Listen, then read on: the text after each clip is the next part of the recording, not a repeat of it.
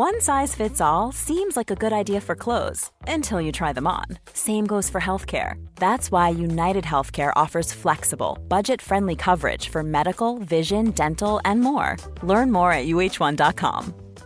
Hey, I'm Ryan Reynolds. At Mint Mobile, we like to do the opposite of what Big Wireless does. They charge you a lot, we charge you a little. So naturally, when they announced they'd be raising their prices due to inflation, we decided to deflate our prices due to not hating you. That's right. We're cutting the price of Mint Unlimited from $30 a month to just $15 a month. Give it a try at mintmobile.com/switch. $45 up front for 3 months plus taxes and fees. Promo rate for new customers for limited time. Unlimited more than 40 gigabytes per month. Slows full terms at mintmobile.com. This message comes from BOF sponsor eBay. You'll know real when you get it. It'll say eBay Authenticity Guarantee. And you'll feel it. Maybe it's a head-turning handbag, a watch that says it all, jewelry that makes you feel like the gem, or sneakers and streetwear so fresh, every step feels fly. When it comes to style and luxury, eBay gets it. They're making sure the things you love are checked by experts. And not just any experts, specialized experts. Real people who love this stuff, with real, hands-on authentication experience. So when you see that shiny blue checkmark that says Authenticity Guarantee, shop with confidence. Every inch, stitch, sole, and logo is verified authentic through a detailed inspection. That's how you know that eBay's got your back. Because when you finally step into those sneakers, put on that watch, get your real gold glow up, swing that handbag over your shoulder, or step out in that streetwear, you'll realize that feeling is unlike any other. With eBay Authenticity Guarantee, you can trust that feeling of real is always in reach. Ensure your next purchase is the real deal. Visit ebay.com for terms. Musa and I always chat about anything and everything from life, love, happiness, careers, digital technology. So why not share that conversation with all of you? That age-old question I still get asked is, what's the appropriate amount of tweets or messages? There isn't an appropriate amount. Speak when you have something important to say. There's a saying at Apple which is 1,000 no's for every yes. And that still stays very true to today, in that the focus of Apple want to do something, they do it well. One of the questions I get asked the most is, what course should I take? Today, we have more access to learn stuff than ever before. I think we as human beings need to start encouraging ourselves to do more. Mm-hmm. In this crazy changing world we live in, if there's other people out there that, they want to lead a career like yours. Yes. What have you done right, and what would you do differently? Hi, and welcome to Inside Fashion. I'm Imran Amed, founder and CEO of the Business of Fashion. This is the BOF podcast, and on this week's episode, I'm really happy to have Musa Tariq, my old and dear friend, who is now Chief Brand Officer of Ford Motors, here at the BOF HQ in London. Musa has taken quite an amazing career trajectory over the last few years, which has gone from Burberry to Nike to Apple and now to Ford in Detroit, Michigan. But before we get started, have you heard about BOF Professional? It's our ever-growing membership community of professionals from around the world in the fashion industry.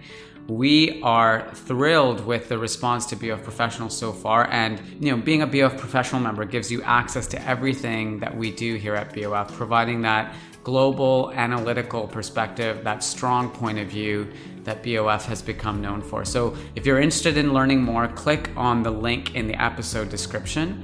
And now here's Musa Tariq, Inside Fashion. Good morning. Morning, Imran. Musa Tariq, fresh from Sri Lanka. Married man, rising executive, digital expert, good friend. All here, finally, you came to my office. I know, you've actually asked me to come by a lot. I've been by once before. You have? Yeah. Here? Yeah. Oh, I don't remember. Me a tour. But you were one floor then. Yeah, now we're 2 floors. Blowing up. Well, growing. Next time I come, it'll be 3. Yeah. 4. Well, everyone, I'm here with my friend, old friend, Musa Tariq, who is here from Detroit, en route back from his honeymoon in Sri Lanka. And just gave us an opportunity to catch up. And I thought, Musa and I always chat about anything and everything from life, love, happiness, careers, digital technology. So why not share that conversation with all of you? This is the Inside Fashion podcast. I'm Imran Amed, founder and CEO of the Business of Fashion. And I just thought, Musa, we could start by talking a little about you, because many of our listeners may not be familiar with you, despite your legendary status. But can you just walk us through your career a bit? I met you when you were just leaving JWT, and you were thinking of joining or entering this wonderful world of fashion. Yeah. But since then, you've taken quite an impressive, wild, and interesting career trajectory. And just walk us through what you've done, and so everyone can understand why I'm so excited to have you here. Well, okay. First of all, thank you for having me. I think if you Googled Musa Tariq interview, nothing would ever come up. So is this the first one? This is an exclusive. Oh, wow. Regretting it as I do it. No, I'm joking. It's a chat. I loved what you said on the phone when you said that you thought that people would be interested in an outside fashion perspective, which I kind of really love.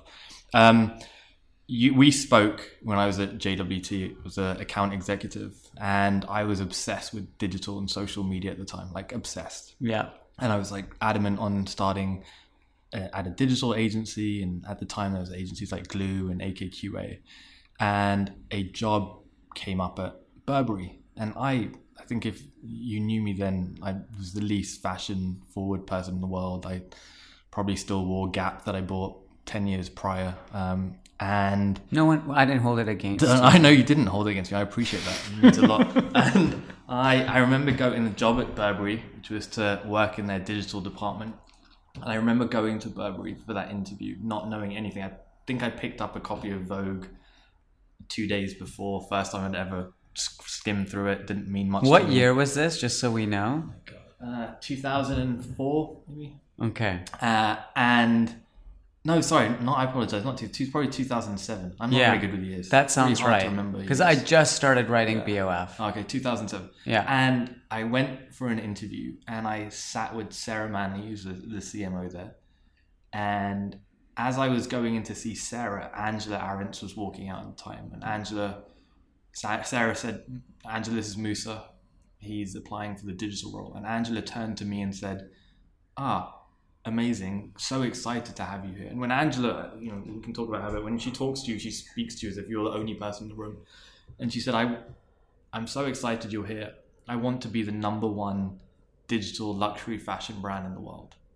And that's in 2007. Yeah. And I didn't know what that meant at the time. I genuinely don't think if you asked anyone what luxury digital fashion brand meant at that time, anyone knew what it was. But it got me excited, whatever it was. And I went into that interview and I got the job, and I was excited because, this was the start of something completely brand new. And when you looked at fashion sites only in 2007, they were flash heavy. They were, things that you would just watch. You couldn't even do anything with them. And that was it. And so that started, a very interesting and really fun time at Burberry. So you got the job. You took it. I took it.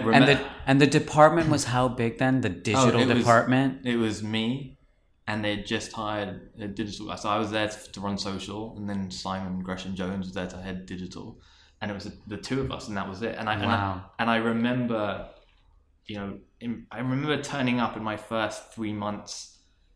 Everyone was so confused by my arrival. The PR girls thought I was the IT guy, so I was there to fix everyone's computer. Because you're Indian or Pakistani? No, or nothing to do with it. It's just because why did a luxury fashion brand need a digital guy and a social guy? And the biggest thing is, for the people who'd been there for many years, a lot of them were like, luxury is exclusive and social media is democratic. So it just didn't make sense at the time. And I remember spending 6 months really just going through an education process of, talking to people about social and the value of social. And I remember, talking about setting up our first Facebook page and Christopher being the guy who would do a video that would go out to the world. And that, I mean, can I tell you that story very quickly? Yeah, sure. It was a fun story. I've been working with the marketing team and Sarah, and we've convinced Christopher to do this video for Facebook. And we, all very excited. We filmed this film on the top of Horseferry House. It's still probably online and ready to upload it. And everyone is standing behind my computer, like my, VP of PR, CMO, marketing, I think even Christopher, everyone is standing by my computer. And so I clicked the button to press upload. And back then, Facebook used to take like 10 minutes. I totally forgot. I uploaded this video, it took 10 minutes to upload. And in this 10 minutes, it's the longest 10 minutes of my life. Because at this point in my life, I'm realizing that this is the first time someone like a Christopher or anyone in the company is going to get outside feedback in, the fashion world at that time was so insular that you'd only get feedback from your friends or media. And basically are in a bubble, and you get people reinforcing. Absolutely. And the minute this video went up, Bob in Idaho had the moment to say something back to Christopher. Yeah. And I remember it, that 10 minutes was painful.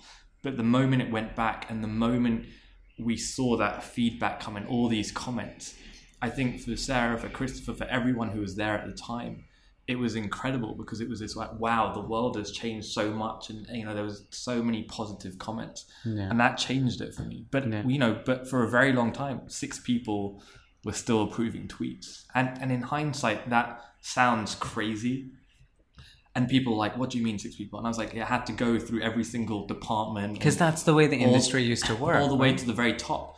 But in hindsight, it was the best thing that ever happened. Because in that 6 months period, it gave me the opportunity, a junior coordinator at Burberry gave me the opportunity to spend time with Angela, gave me the opportunity to spend time with Christopher. And every time I would go and approve a tweet with them, I'd have this opportunity to have this conversation with them about why we were doing what we were doing, to the point where, by the time I left, a decision could be made in 3 seconds to do something crazy as tweet walk, for example. Sure. So that was really fun. So that's the education you're talking about, the education process. Yeah, and I think, for me, when you are trying to lead in a new area, at the time, social media, 50% of my job, and I used to tell my team that 50% of their job was education. Like, focus on education. You were like a doctor. And the biggest mistake they used to do is they used to use these crazy social media terms and expect everyone to understand what they were saying. But what a doctor does so well is he'll say the illness and using the scientific term, and then you have no idea what he says, and then he goes on to say what it means in reality. And I think that's what we went through this process of conveying. And I think anytime you're a leader or in a new space, you have to go through that process. Yeah. So at Burberry, starting from that education process, you rose through the ranks, and probably a lot of our listeners will know that Burberry became probably the most innovative company in our sector around digital. But after that, after doing that, you moved on. Where'd you go next? Portland, Oregon. Okay. Got a phone call from Nike and said, hey, we've seen what you're doing at Burberry, really interested in you coming out here. And running social media. And at the time, I think Nike had something like 500 social media accounts.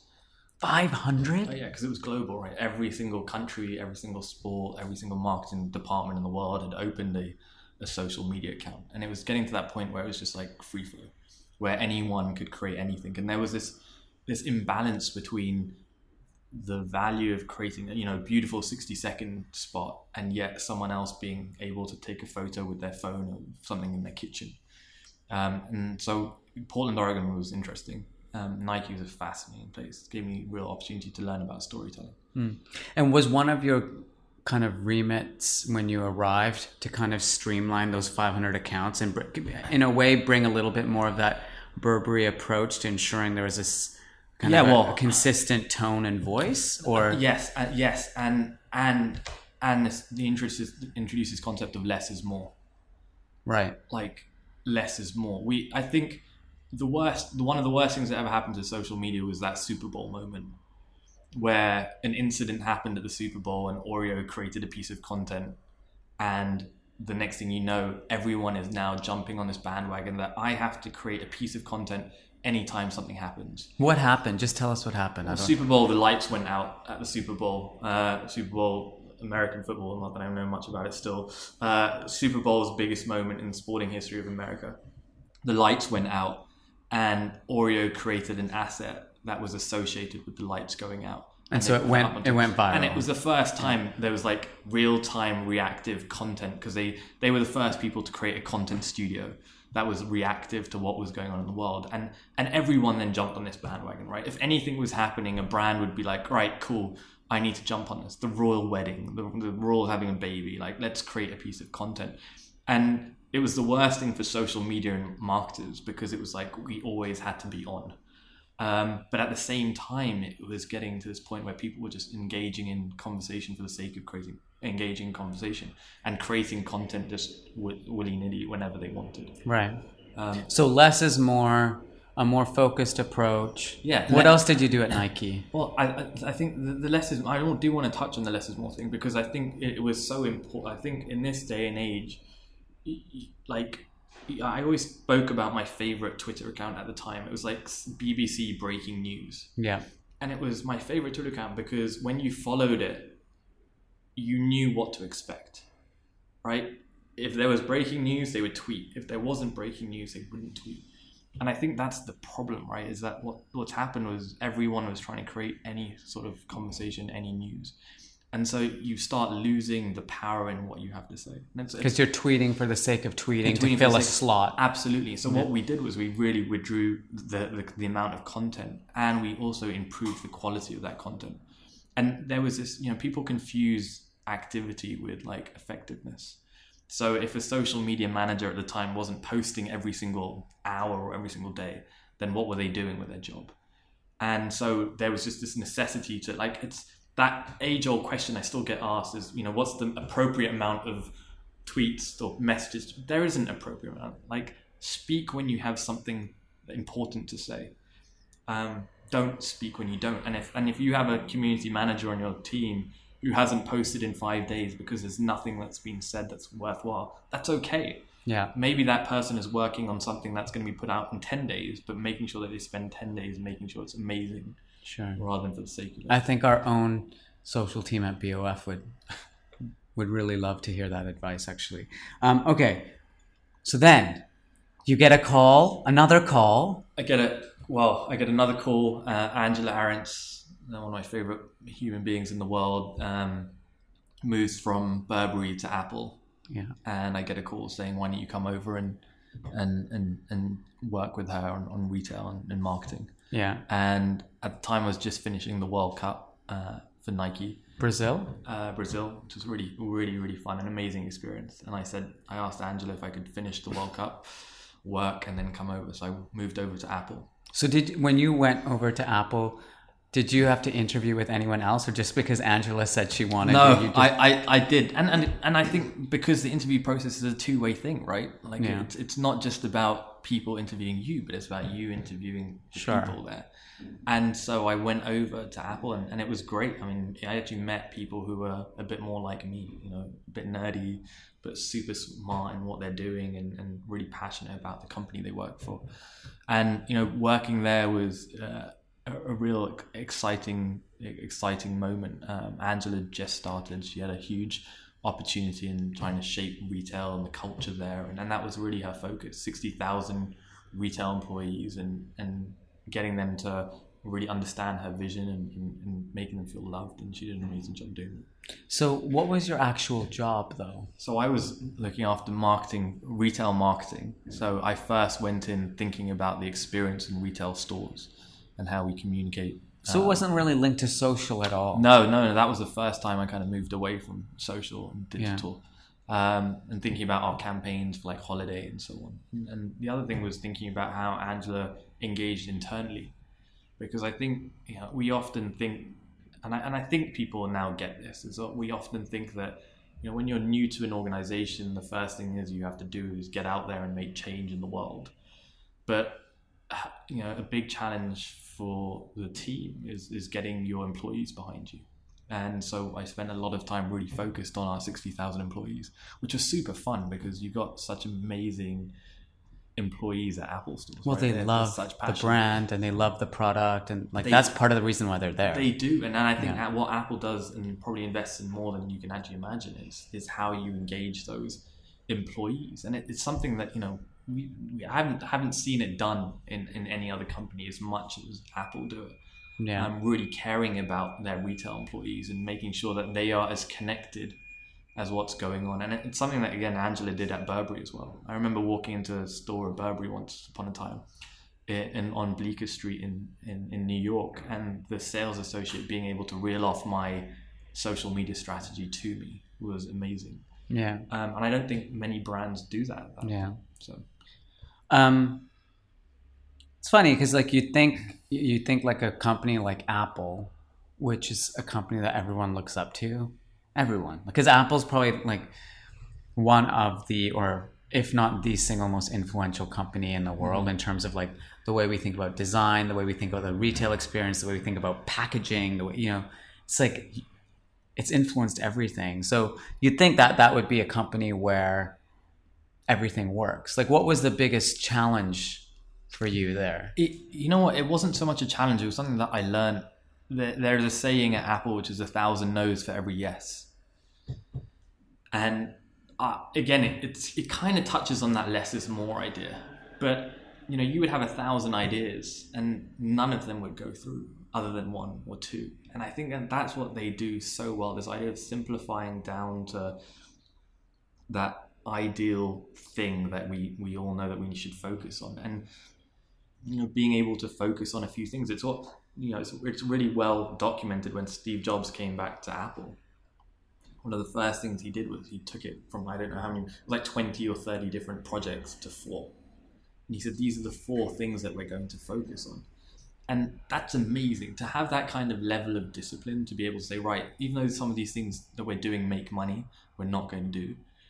What he did was he focused on those 4 things, and that still stays very true to today, in that the focus, and Apple want to do something, they do it well.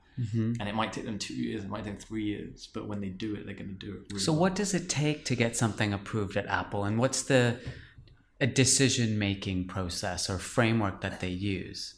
Because Steve Jobs not around anymore, so he's not the like. But you still have that hierarchy, right? There's still that hierarchy, and you need to get ideas passed through different people to get things approved. And the organization works in such a way that you can't do anything by yourself.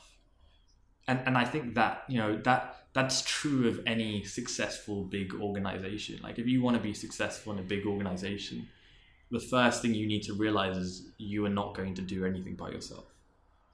Having the idea is the easy bit. The hardest bit within any company is selling it through. And I think that sometimes, that hierarchy really helps in terms of filtering out ideas that won't really. But through that hierarchy, do they have some principles for how they decide to do something or not do something? Well, you have a very. This is the most important thing, and it's applicable to you yourself as a human being. Is right. You have a very clear strategy. You have a very clear vision, and if something doesn't align to that vision and that strategy, then you just don't do it. And I think a lot of brands now, a lot of companies don't have a very clear vision. Some do. Some have clear visions that you can't imagine, and therefore the idea of doing something is so silly that you wouldn't even suggest it. Right. But I think Simon Sinek in his Start With Why. When you think about Start With Why are you doing this? Sure. And that is something that I've pushed my teams forever to think about, like why? It's the question I ask the most. And I think once you get to a point where you can't answer that question anymore, that's kind of where you end up. So Burberry, Nike, Apple, and then and then I got a phone call from Ford Motor Company. Got a call from a headhunter who said there's a role in Detroit, Michigan. And I remember him starting with Detroit, Michigan, which was, I think, as a good salesman, you should know to start with your strong foot first. But surprisingly, this idea of working at a 116-year-old company, 115-year-old company, and being their chief brand officer was too exciting to turn down. At the ripe age of 34. Yeah, see, most of you can't see Musa right now, but you'd think with all of the experiences that he's just described, you think he'd be like much older than he is, but he's 34 years old. Yeah. How does it take me to that moment? You're like at Apple, you worked at all these great companies, and someone from like one of the biggest companies on the planet says, we'd like you to consider this role for chief brand officer. Like, how do you, we were just talking about this kind of situation where you're like presented an opportunity that's so big, so early in your career. Yeah. It's a really tough conundrum, right? The elephant in the room is, yes, I am young, which means I haven't been at these companies for a very long time. And is that a good thing or a bad thing? At one point it was seen as a very bad thing, right? Like, you can't be at a company, you should be at a company for life. That was it for most people. Most of our parents were at companies for lives. But yeah, I think the world has changed now. And where I like to think that I add value is this idea of diversity, and diversity not just of who I am or where I'm from, but diversity of thought. I do believe that we need to think about companies from a diversity of thought point of view, where we should be bringing in people from different industries to try and shake them up. And I think every time I've come to a new company, I've brought a different perspective to it. And so to your question, I went through the interview process not thinking I was going to get it. And that was it. Like, I was like, let's check out how it's like to interview at C-level. I don't want to move to Detroit. I'm very happy in San Francisco. But I went out to Detroit and met a fabulous leadership team and really believed in their vision and what they're doing. And it was just exciting. The auto industry is something that if you go to Silicon Valley today, everyone is talking about mobility. Like, there was that time when people were talking about apps and social media, and now everyone's really trying to tackle big problems. That was the nice thing about living in San Francisco.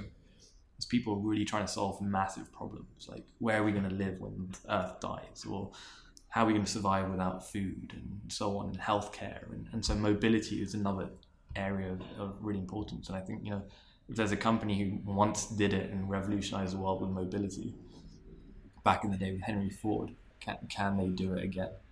And it is a super interesting time. So is that ultimately why you chose to take the job? Yeah, and it was just, for me, it's an interesting and exciting challenge. Taking a company that is that old. One of the biggest issues with the world right now, and I'm not blaming you, but when you think about media companies and your necessity and desire to get tweets out and articles out, everyone's looking for newness. Mm-hmm. And so there's this constant desire for new. And what happens to companies that aren't new? And what happens to companies that aren't doing brand new, innovative things 24/7? They get ignored. And I think that's had an impact on a lot of. Do they get ignored, or do they make themselves redundant because they don't change, because they're so stuck in their old patterns of thinking? Well, and here's the thing, right? Are they really stuck in their old patterns of thinking? And is that necessarily a bad thing, right? So if you're not doing something new, you don't make that list in Fast Company magazine. And I think that puts pressure on everyone, right? Everyone's feeling this pressure of, I haven't made a list. Even as individuals, people feel this pressure of like, either you've had an epic year or you've had a really terrible year. But this idea of being okay and having an average year is like unheard of now. People, like, that pressure is gone. So I think the same thing applies to brands as well. If I'm not making that cover of Fast Company magazine, and is my company doing well?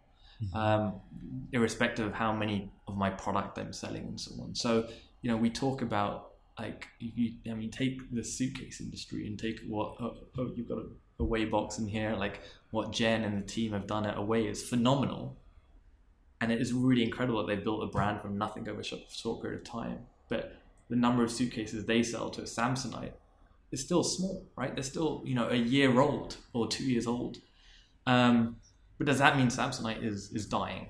Or does that mean that they're irrelevant now? They still sell millions. No, but I think it's that old adage. And I think it's funny because you describe Ford as a mobility company, not a motor company, right? And it's that old adage that, when, there was competition between, I think, like, horses and trains. It wasn't, or trains and planes. It wasn't about, competing in the train business or competing in the plane business, competing in the business of getting people to move around long distances, right? And so I do think there's still a situation where certain companies are stuck in a mindset where they don't think more broadly about what their business really is.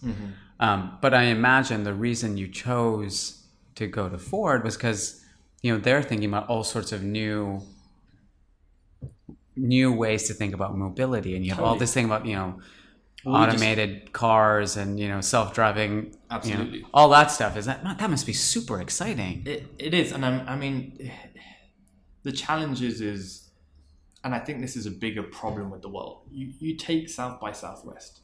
If you go to South by Southwest now, we're still talking about the same. Remember when we were talking about like one-to-one communication and like social, mobile, and local? Like, we've been talking about all this stuff for so long and we're still talking about it. Like, it still hasn't been done. And I think this is why I hate like doing interviews and panels and stuff, because you just end up talking about something for the sake. It goes back to the idea of newness, right? If I go up on stage and I don't say something new, then it means that I'm either behind or not interesting. Whereas the technology still hasn't caught up to what we've been talking about. I mean, we've been literally talking about one-to-one communication in brands for years. This idea of personalization. Yet you still get emails today that address you like the company doesn't even know you. You still turn up at hotels for the 10th time in a row and they don't know who you are. We haven't solved problems that we've been talking about for 10 years.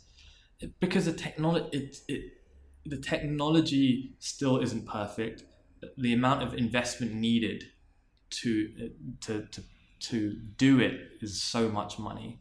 And I think people are ending up with lots of legacy technology. And so the hype is always bigger than the reality, I think. And I think that's... Isn't it also about the data? I mean, I feel like even for a small company like ours, we have so much data.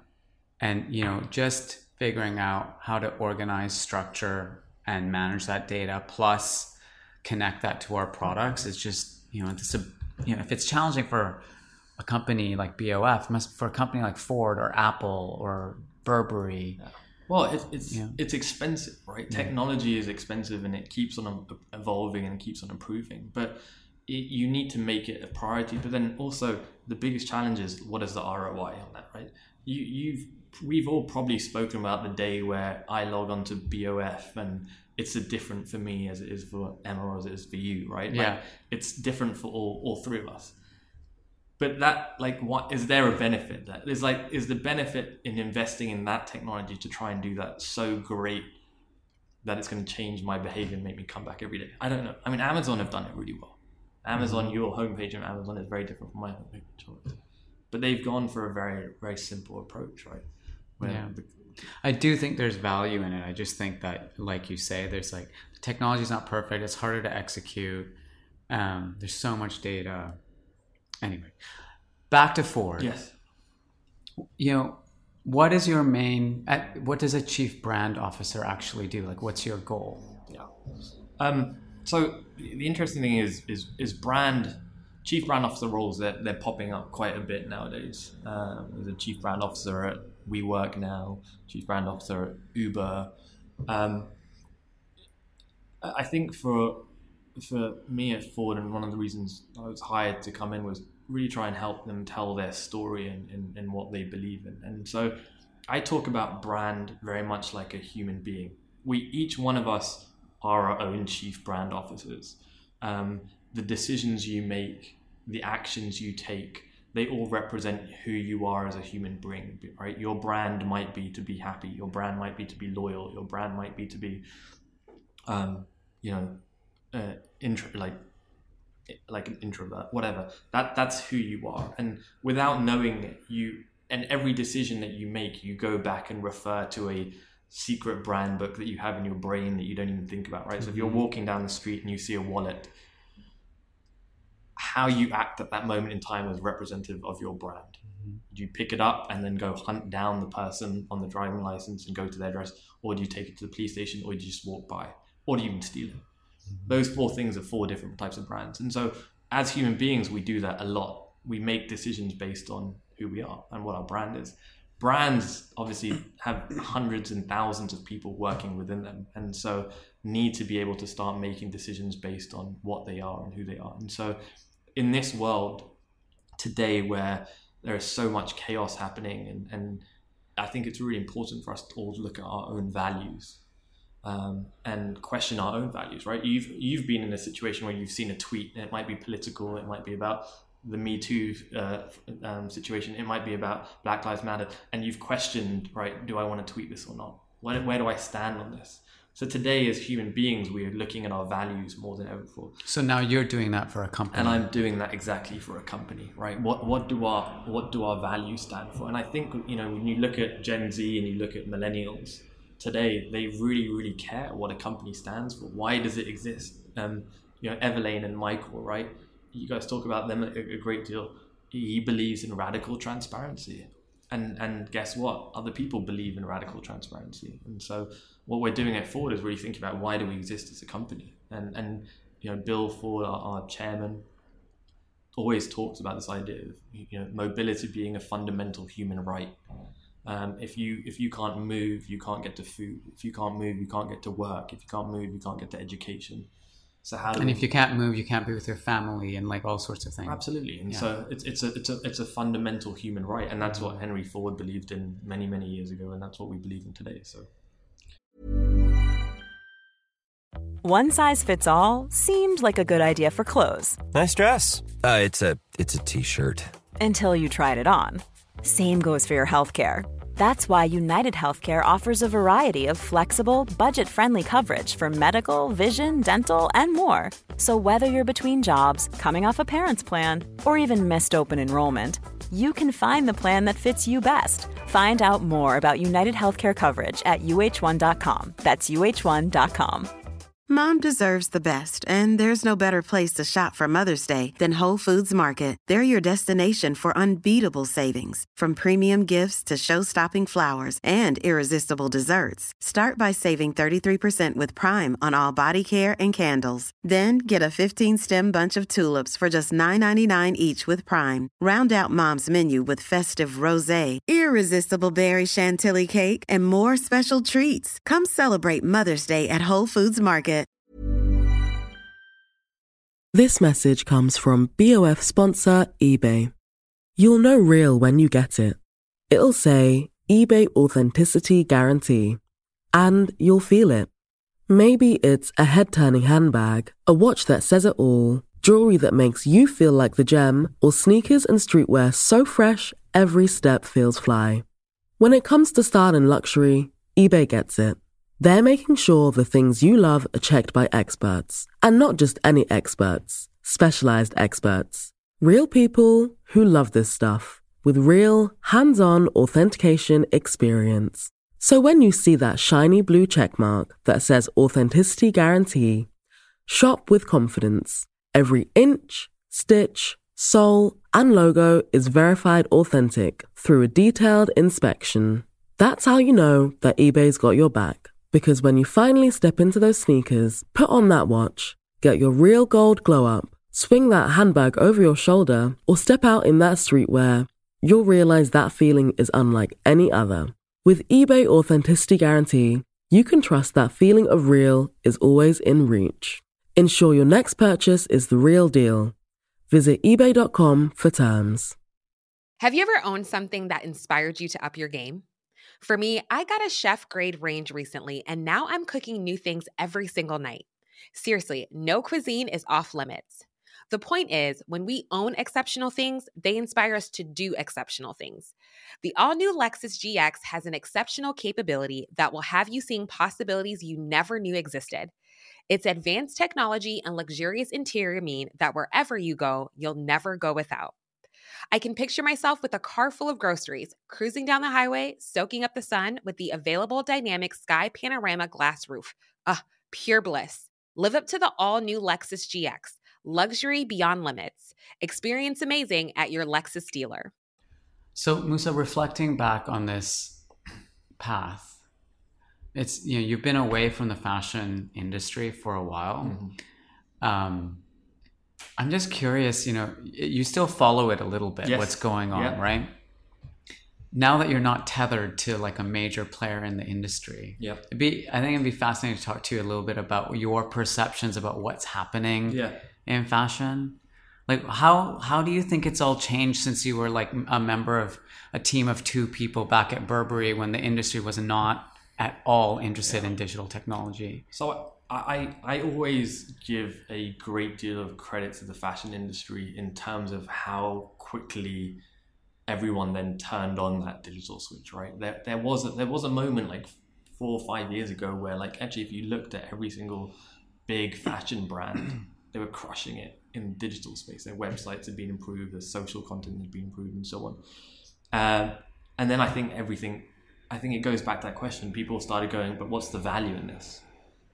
Is having an in-house team of 10 people creating content actually making me do better or worse? And some people felt comfortable with it, some people didn't.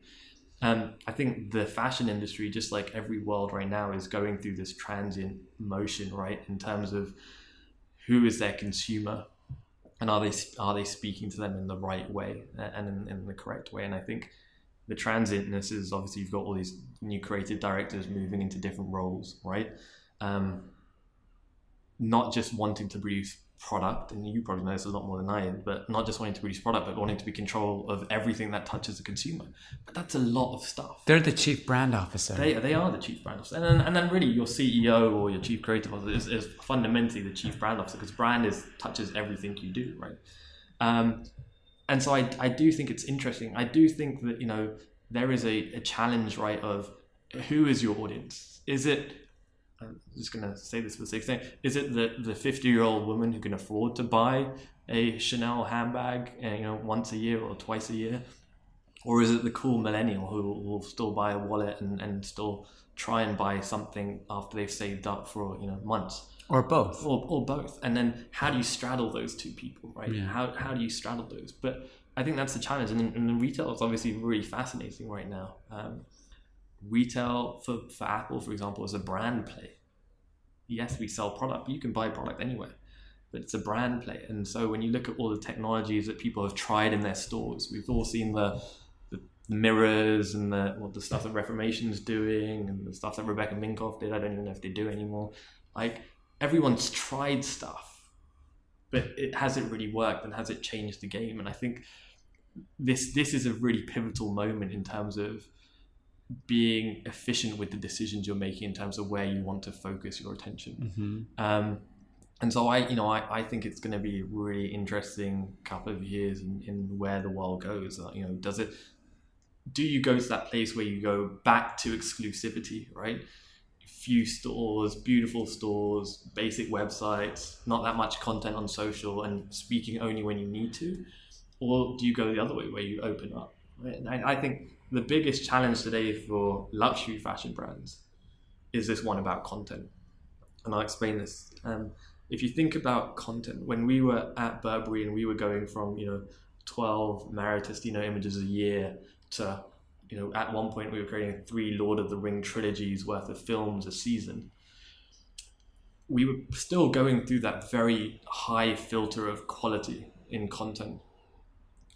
But now, you think about that moment when Dove released that ad about, the model with the makeup, right? The real beauty. The real beauty. That was such a pivotal moment in time, because what happened at that moment in time was the world realized that, hold on a second, you can modify everything on a computer. And what's shifted is this idea of Instagram stories and Snapchat, right? And what Snapchat did was it opened up the world. And when I connect with someone and I see their Instagram stories, like I see your Instagram stories when you're on vacation, I'm so much more connected to you than a beautiful photo of a horizon. And that's real life. That's when I connect with you the most. And so when you've got a luxury fashion brand, how do you show people that rawness without losing the aspiration piece? Is there, when you look at what brands are doing now, is there a brand that stands out to you from the fashion industry that you think, wow, they're doing really well? Like they found the way to strike that balance. Well, it was interesting seeing your latest article on kind of the most like standout brands of the year and Gucci leading it. I mean, I think I tweeted 6 months ago that their Instagram account was epic. They just stood out. Like, they took a moment where they're like, right, we're just going to be different and we're going to stand for something. And if you look at their consistency in content on every single platform, they're saying the same thing. Be it when you're, in LA, there's a massive billboard of theirs that looks exactly like what their Instagram account looks like, which looks exactly like what their website looks like. And there's just a consistency, and they're trying to break through, and it's a bit raw and it's not so polished, and it stands for something. And I think that's interesting to me. But yeah, look at Yeezy season 6, right? And what Kim Kardashian is like. And you can't, whether you like it or hate it, and you like influencers or you hate influencers, you've got to pay attention to them. Because think about the Logan Pauls, the Jake Pauls of the world. I mean, these guys are creating content every day and getting millions and millions of views. So whether you like them or not, they're clearly doing something right. And I think that it's very easy to dismiss influencers. But if I'm not looking at brands today, I'm looking at influencers and understanding what they're doing and why are they connecting with consumers so much more than brands are today. And they're doing it because they are just so authentic. And like any relationship, right? If you take two people. Again, I always take brands back to like people and human behavior. If you take two people and two people come together, they go on a date, and they only show their perfect side of each other every single time they meet, they'll never break through. The moment someone shows a bit of vulnerability or someone shows a bit of like weakness, that's when the connection happens, right? It might be the first time that your partner is ill or something happens to them and that you can help them out. They might not want to show you themselves ill, but that's when you connect. And that's actually a proven psychological theory, which is it actually... And I learned this in college, but in social psychology classes. Can't remember exactly what it's called, but like, if you really want to connect with someone, you reveal something about yourself. Totally. And then it becomes this thing where, if you reveal, I can reveal. So you liken that to brands. Absolutely. And I think, again, luxury fashion brands have always been about, you've got to show the gloss, because that's what people aspire to. But then and it's all big brands, right? It's a big challenge for big brands. You'll notice that when a celebrity does something wrong, and maybe not too wrong, but like when a celebrity apologizes, their fans actually like them more because of that moment. And for some people, it really works in their favor when they mess up, because they get to apologize and show that vulnerability, and it's what makes you connect. And so how do brands do that in a way that is, emotive and gives people that reason to connect? That's interesting. Yeah, I mean, I often talk to luxury executives, and I think one of the things they always ask, like, what do you think about what we're doing and how's it going? And I still think the industry is so controlled about its messaging, but actually, if it's about showing the raw authenticity, I'm fortunate, and you've been fortunate as well, to see the inside of how these companies work and the beauty and effort that goes into the creation of every product, every moment, every event. I feel like if people could understand the creativity that goes into the end product, and if the communication wasn't just about the end product, I think consumers would relate. And I don't mean like the guy in a white lab coat, that stereotypical image. Yeah. I mean genuinely opening up the industry. And you're right, behind the scenes videos are just as polished as I know, everything's just too perfect. But it's a challenge, Imran. Like how do you show people? I remember it was like my first week at Burberry, and Alexander McQueen had just used his BlackBerry to take a photo of their stockroom. And I remember seeing this, and it ruined McQueen for me, because I was like, I'm used to their stores being these like luxury marble havens, and you've just shown me this back room. And at the time, that was like, right, at Burberry, we're gonna really focus on quality. Now you look at today, and you've got to show weakness, you've got to show your rawness, but how do you do it while trying to remain like aspirational? Yeah. And I think, again, you look at the Kim Kardashians of the world, you look at people and they're doing it. They're being real human beings.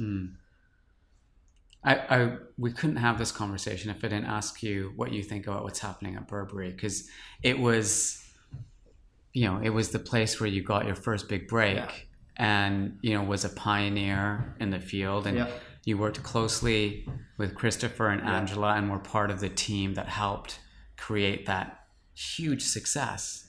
And now it all seems like it's being dismantled. Angela left a few years ago. Christopher is just about to do his last show. Like, what do you think about everything that's happening there?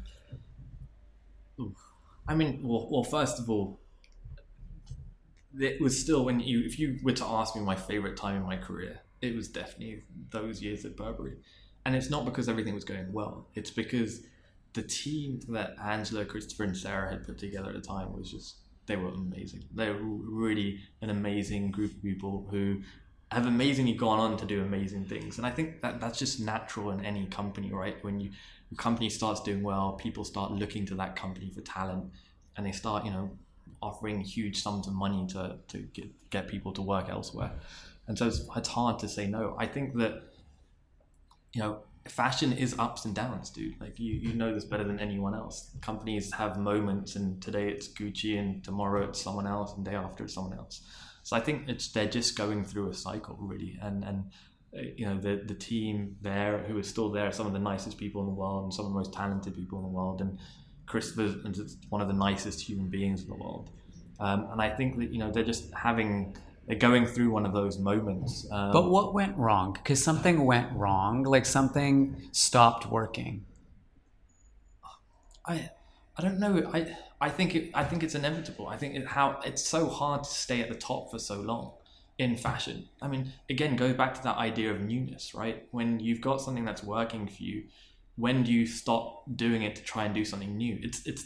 This is the biggest issue for big companies today, right? Hey, we've been doing this for 140 years or 110 years or 50 years, and it's working for us. And now I'm going to be crazy enough to change the model. And I think that happens in fashion, is that you do something and it works well, and it's very hard to stop doing that and try something else. And I think it was time for a new guard to come along and lead that space. And so I'm not connected to Burberry as much as I was when I was there, so I can't tell you what happened. I don't think anything went wrong. I think it was just a natural cycle in fashion. When you know this better than anyone else. When has any brand been able to stay on the top for as many years and as relevant? Before we end, I have a couple of career life advice things, because I think we have a lot of young readers, listeners. How, first of all, where do you get your information? Like, what's your daily habit of understanding what's going on in the world, making sense of everything? That there's so much, as you said, there's just we're overloaded with stuff. How do you manage it all? I think you have to curate where you get your sources and information from, because it can get too much. My focus is Instagram, Twitter, and LinkedIn. Believe it or not, I really... In that order? No, probably Twitter more so nowadays than anything else. That's interesting, because everyone thinks, and the data shows that Twitter as a platform has been decreasing in terms of usage. But you still have it's thought leaders in media. They still use it so much that I get so much of my information from them. And I think, when in my life do I ever have... I was born in... A really funny story, actually, very quickly, and I'll digress, but I recently told someone... I bumped into someone from London in Detroit, Michigan, and they were like, "Where were you born?" And I was like, "Oh, I was from London and I was born in Queen's Park." And they're like, "Oh, that's fancy." When I was in Queen's Park, when I was born, Queen's Park was not fancy at all, right? Gentrification has happened. But when I was growing up, I had no opportunity to get access to people who were leaders in marketing, leaders in fashion. And I think I wish Twitter was around when I was younger, because it would have been so much more different and much easier journey for me. But I do, I look to Twitter to get access to thoughts and thinking from people who are... Are there a couple of accounts that you particularly like? or people that you particularly like? No. I think over the years I have just followed a certain group of people. Well, you're not gonna tell us, but I'm gonna go check out who you're following. Yeah, and then it's not a small group of people. I think it's like a couple of thousand people. Oh wow, okay. But it is, it's leaders in marketing, or it's leaders in fashion, and it's people with different thoughts and opinions of the world. And I think that that to me is a great source, and it's something that's easy and accessible. And one of the questions I get asked the most is, what course should I take, or how do I learn more, or I have a boss who's not teaching me enough. Today we have more access to learn stuff than ever before. I watch a TED Talk every week of my life. It takes me 5 minutes or 10 minutes every week, and yet I feel far more educated. I can go onto the YouTube homepage of Stanford University and hear their keynote speakers. Like, you have access to so much information right now that you can ultimately do your career completely using the internet. And so for me, it's just amazing access. So Twitter first, then Instagram. Yeah. What do you use Instagram for? Following really cool people who I will never be friends with because they're so cool, and seeing what they're doing and how they're doing it and what they're focused on. And I think access to those kind of people and the way they think about style and creativity. And if you take Virgil, for example, and his collaboration with Off-White, I think if you look back far enough into his feed and you followed his stories for a while, you would have seen what was coming with the Nike collaboration, because he shows a lot of inspiration. He shows a lot of what he's thinking about. And it goes back to that rawness and imperfection. I'm obsessed with imperfection right now. I think imperfection is what connects you with things and people. And I'm finding it hard to let go. My feed is still very curated. I want to be able to show more imperfection in my life. I want to show the shitty hotel rooms I have to stay in rather than just the best ones. I want to show the really bad times I'm having, because I do think that's what people connect with. Whereas if your life is always perfect, then people see no one's life is. I saw that thing you did, maybe it was a few months ago, where you took like a 24-hour trip all on your own, and you Instagram storied the whole. What was that about? I said before I got to the end of the year, I wanted to do something that made me feel uncomfortable every week. So one thing I did every week, and it was going away for 24 hours by myself, and it was uncomfortable. Why was that uncomfortable? Because I don't like going away by myself. I'm not I can't eat in a restaurant by myself. I'd rather take that food to a room or a hotel or my bedroom and eat there rather than sit at a restaurant. That's really good. Let's talk about that later tonight, because I have some thoughts on that. But there is this idea of just doing something that makes you feel uncomfortable. And everything that I did that made me feel uncomfortable, nothing killed me. It just made me better. And totally. I think we as human beings need to start encouraging ourselves to do more. Mm-hmm. And then what do you use LinkedIn for? LinkedIn is my best kept secret. Okay, share it with us. Well, it just today LinkedIn, once upon a time used to be connecting with people that you worked with, right? Now they've created a feed, right? Which is very much like a Facebook feed. And I don't know how long this will last, but when you post to it, the engagement you get there is insane. There are so many people who are logging into LinkedIn every single day because they're looking for jobs or they're trying to be connected with people. And I think that is it's a secret of mine. But whenever I post to Instagram, to LinkedIn, the exposure I get, you should try it. Seriously, you'll get more views on LinkedIn than you will anywhere. And it's a different audience. Okay. Completely different audience from my Twitter audience. Completely different audience from my LinkedIn audience. Mm. And it's people from all around the world. Mm-hmm. Okay, and lastly, yes. So advice. Yes. So you've gone on this, super high overachiever trajectory. You've worked at 4 or 5 world-class organizations. In this crazy changing world we live in, if there's other people out there that they want to lead a career like yours, what have you done right, and what would you do differently? So should I tell you a secret? I'll tell you a story that I haven't really shared publicly. I had been at Burberry for 3 years. And the thing that Angela and Christopher did really well for me, and Sarah, man, I got promoted every year I was at Burberry, which is unheard of. And I respect them a lot for doing that, because I'm sure it pissed off lots of different people. But it was great because they recognize the importance in digital and social media and keeping good talent. And then 3 years in, I basically got to this point where, for some strange reason, wasn't loving work, and there was no reason not to. I loved the people I was there. We were doing some great stuff. I just wasn't loving work. And I went into this meeting and it was 15 people, and Christopher was there, and I was just quiet.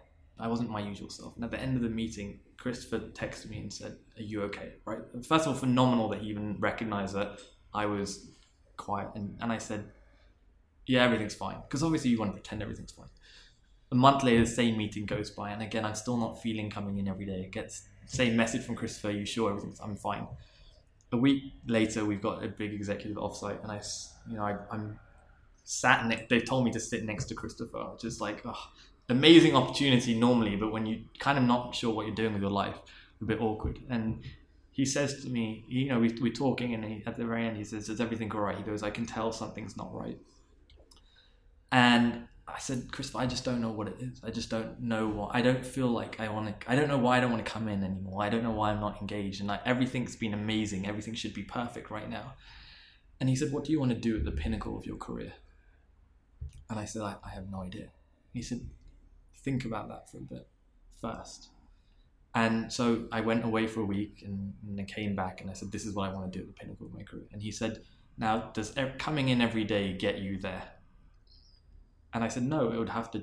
And so he said, "What would you have to change?" So I said, "We'll change these things and it will help me." And so they changed those things, and all of a sudden I felt like, yeah, I'm enjoying my job. And my metaphor for this is simple. If I gave you keys to a Ford GT. Ford GT is a $450,000 Ford. Beautiful, amazing, crazy reviews.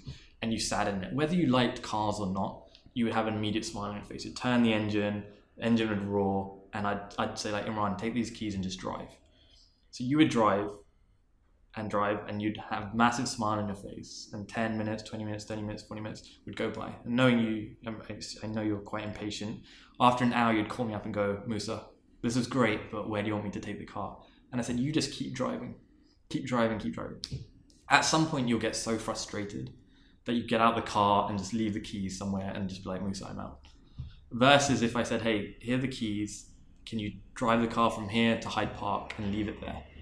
You would drive from here to Hyde Park and you would say, "That drive was amazing." That would take about 3 minutes from here. Irrespective. The difference between the two is you're in the most amazing car in the world, and yet in one instance you get frustrated, in one you don't. And I think the key, and that's what happens in our careers every day, is we're so involved in them at the moment that we forget where we're going.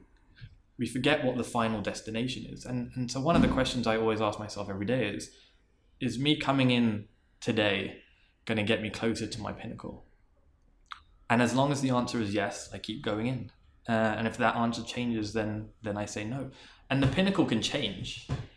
But having that pinnacle really helps me answer that question. And it gives you Will you share what your pinnacle is with them? No, it changes. It's too personal. No, and it changes all the time. Yeah. It does. Sorry, it doesn't change all the time, but it changes often. And it can be it can be even a title, right? It could be CMO of a huge organization, or it could be, "Hey, I want to have a job where I can spend X amount of hours with my kids every day in a really warm country," and that can be my pinnacle. And everything changes, but the question that you ask yourself every day is does what I'm doing today get me closer to that? And as long as the answer is yes, you will find a sense of like personal being. So what is your purpose in life? We stopped asking ourselves these questions. If we don't take the time at all ever to write out our own strategy and what our own plans are for ourselves.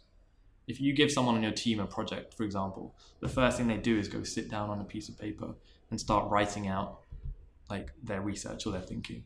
But how often do we do that for ourselves? When have you ever written a strategy deck for? I mean, you probably have. No, actually, you'd be surprised. But we should all. Why don't we all have our own strategy decks? Why don't we all have our own strategy, our life strategy that we can evolve and change? But take the time to sit down with a piece of paper and write down what it is you want in life. Yeah. I think that's such good advice. I think having that sense of like purpose, and whenever I get asked those questions about, how did BOF happen? I mean, BOF didn't happen because I said I'm going to create BOF. BOF happened because I was looking for a way to align like my purpose and my passion and my career. And, and when you find alignment between those things, magic stuff can happen. Totally. We honestly don't take enough time to think about ourselves and our journey. Thank you, Musa, Tariq. Hey, sorry. Thanks. I could go on for hours and hours. Yeah, I know you could. We could, but I've been told to keep it a bit shorter this time. It was great talking to you. Yeah, thank you. And by the way, while I'm here, congratulations on what you have achieved. Because if I have had any vantage point as an outsider on BOF, it's been pretty phenomenal. I'm going to write a book about it at one point. You're going to write a book. There was a time where you were emailing Burberry and going, "Hey, I can't get into the show." Or do you remember that? Miles Friedland. I used to beg that guy. I remember. You used to call me up, or you used to go, "Hey, we can only get one ticket, and it's like 5 rows back, and so on. Is there anything you can do to help?" And to look at where you are, like when I watch a live stream and you're sitting front row, I'm like, look at how the world has changed and evolved. And it's have you read Angela Duckworth's book Grit? No. You have grit. Like you have grit, and what you have done to be able to try and tackle that has been amazing. And again, you're probably in the same situation. Digital magazine. Why does anyone want that? And look at where you guys have come. So congratulations. Thank you, Musa. Pleasure. All right. Chat with you soon. Yeah. Thank you. Well, thank you for that conversation, Musa. That's all for Inside Fashion this week on the Business of Fashion podcast. I'm Imran Amed, founder and CEO of the Business of Fashion. If you enjoyed today's conversation, don't forget to subscribe to the Business of Fashion podcast. We're available on pretty much every podcasting platform out there. Give us a rating, share it with your friends, talk about it on social, and share some of the insights and things that you learned from today's conversation with Musa. We'll be back next week with another illuminating educational conversation taking us inside fashion. If you have enjoyed listening to Musa's stories and advice, you might be interested to know he has produced an online career development course with the Business of Fashion, where he explains all of his strategies for success and turns them into a framework that anyone can apply to their lives. Click on the link in the episode notes to explore the course, Build Your Dream Career. For a limited time, we are offering BOF podcast listeners an exclusive 25% discount on Musa's course. To receive your discount, enter the promotion code PODCASTMUSA at checkout. You know that's the sound of another sale on your online Shopify store. But did you know Shopify powers selling in person too? That's right. Shopify is the sound of selling everywhere. Online, in-store, on social media, and beyond. Shopify POS is your command center for your retail store. From accepting payments to managing inventory, Shopify has everything you need to sell in person. With Shopify, you get a powerhouse selling partner that effortlessly unites your in-person and online sales into one source of truth. Track every sale across your business in one place and know exactly what's in stock. Shopify helps you drive store traffic with plug-and-play tools built for marketing campaigns, from TikTok to Instagram and beyond. Plus, Shopify's award-winning 24/7 help is there to support your success every step of the way. Do retail right with Shopify. Sign up for a $1 per month trial period at shopify.com/BOF, all lowercase. Go to shopify.com/BOF to take your retail business to the next level today. Shopify.com/BOF. Have you ever owned something that inspired you to up your game? For me, I got a chef-grade range recently, and now I'm cooking new things every single night. Seriously, no cuisine is off limits. The point is, when we own exceptional things, they inspire us to do exceptional things. The all-new Lexus GX has an exceptional capability that will have you seeing possibilities you never knew existed. Its advanced technology and luxurious interior mean that wherever you go, you'll never go without. I can picture myself with a car full of groceries, cruising down the highway, soaking up the sun with the available dynamic sky panorama glass roof.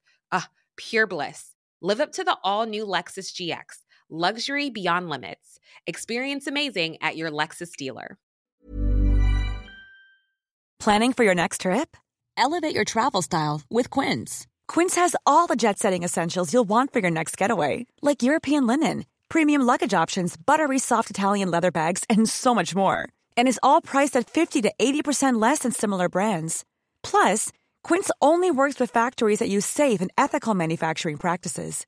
Pack your bags with high-quality essentials you'll be wearing for vacations to come with Quince. Go to quince.com/pack for free shipping and 365-day returns. Planning for your next trip? Elevate your travel style with Quince. Quince has all the jet-setting essentials you'll want for your next getaway, like European linen, premium luggage options, buttery soft Italian leather bags, and so much more. And is all priced at 50 to 80% less than similar brands. Plus, Quince only works with factories that use safe and ethical manufacturing practices. Pack your bags with high-quality essentials you'll be wearing for vacations to come with Quince. Go to quince.com/pack for free shipping and 365-day returns.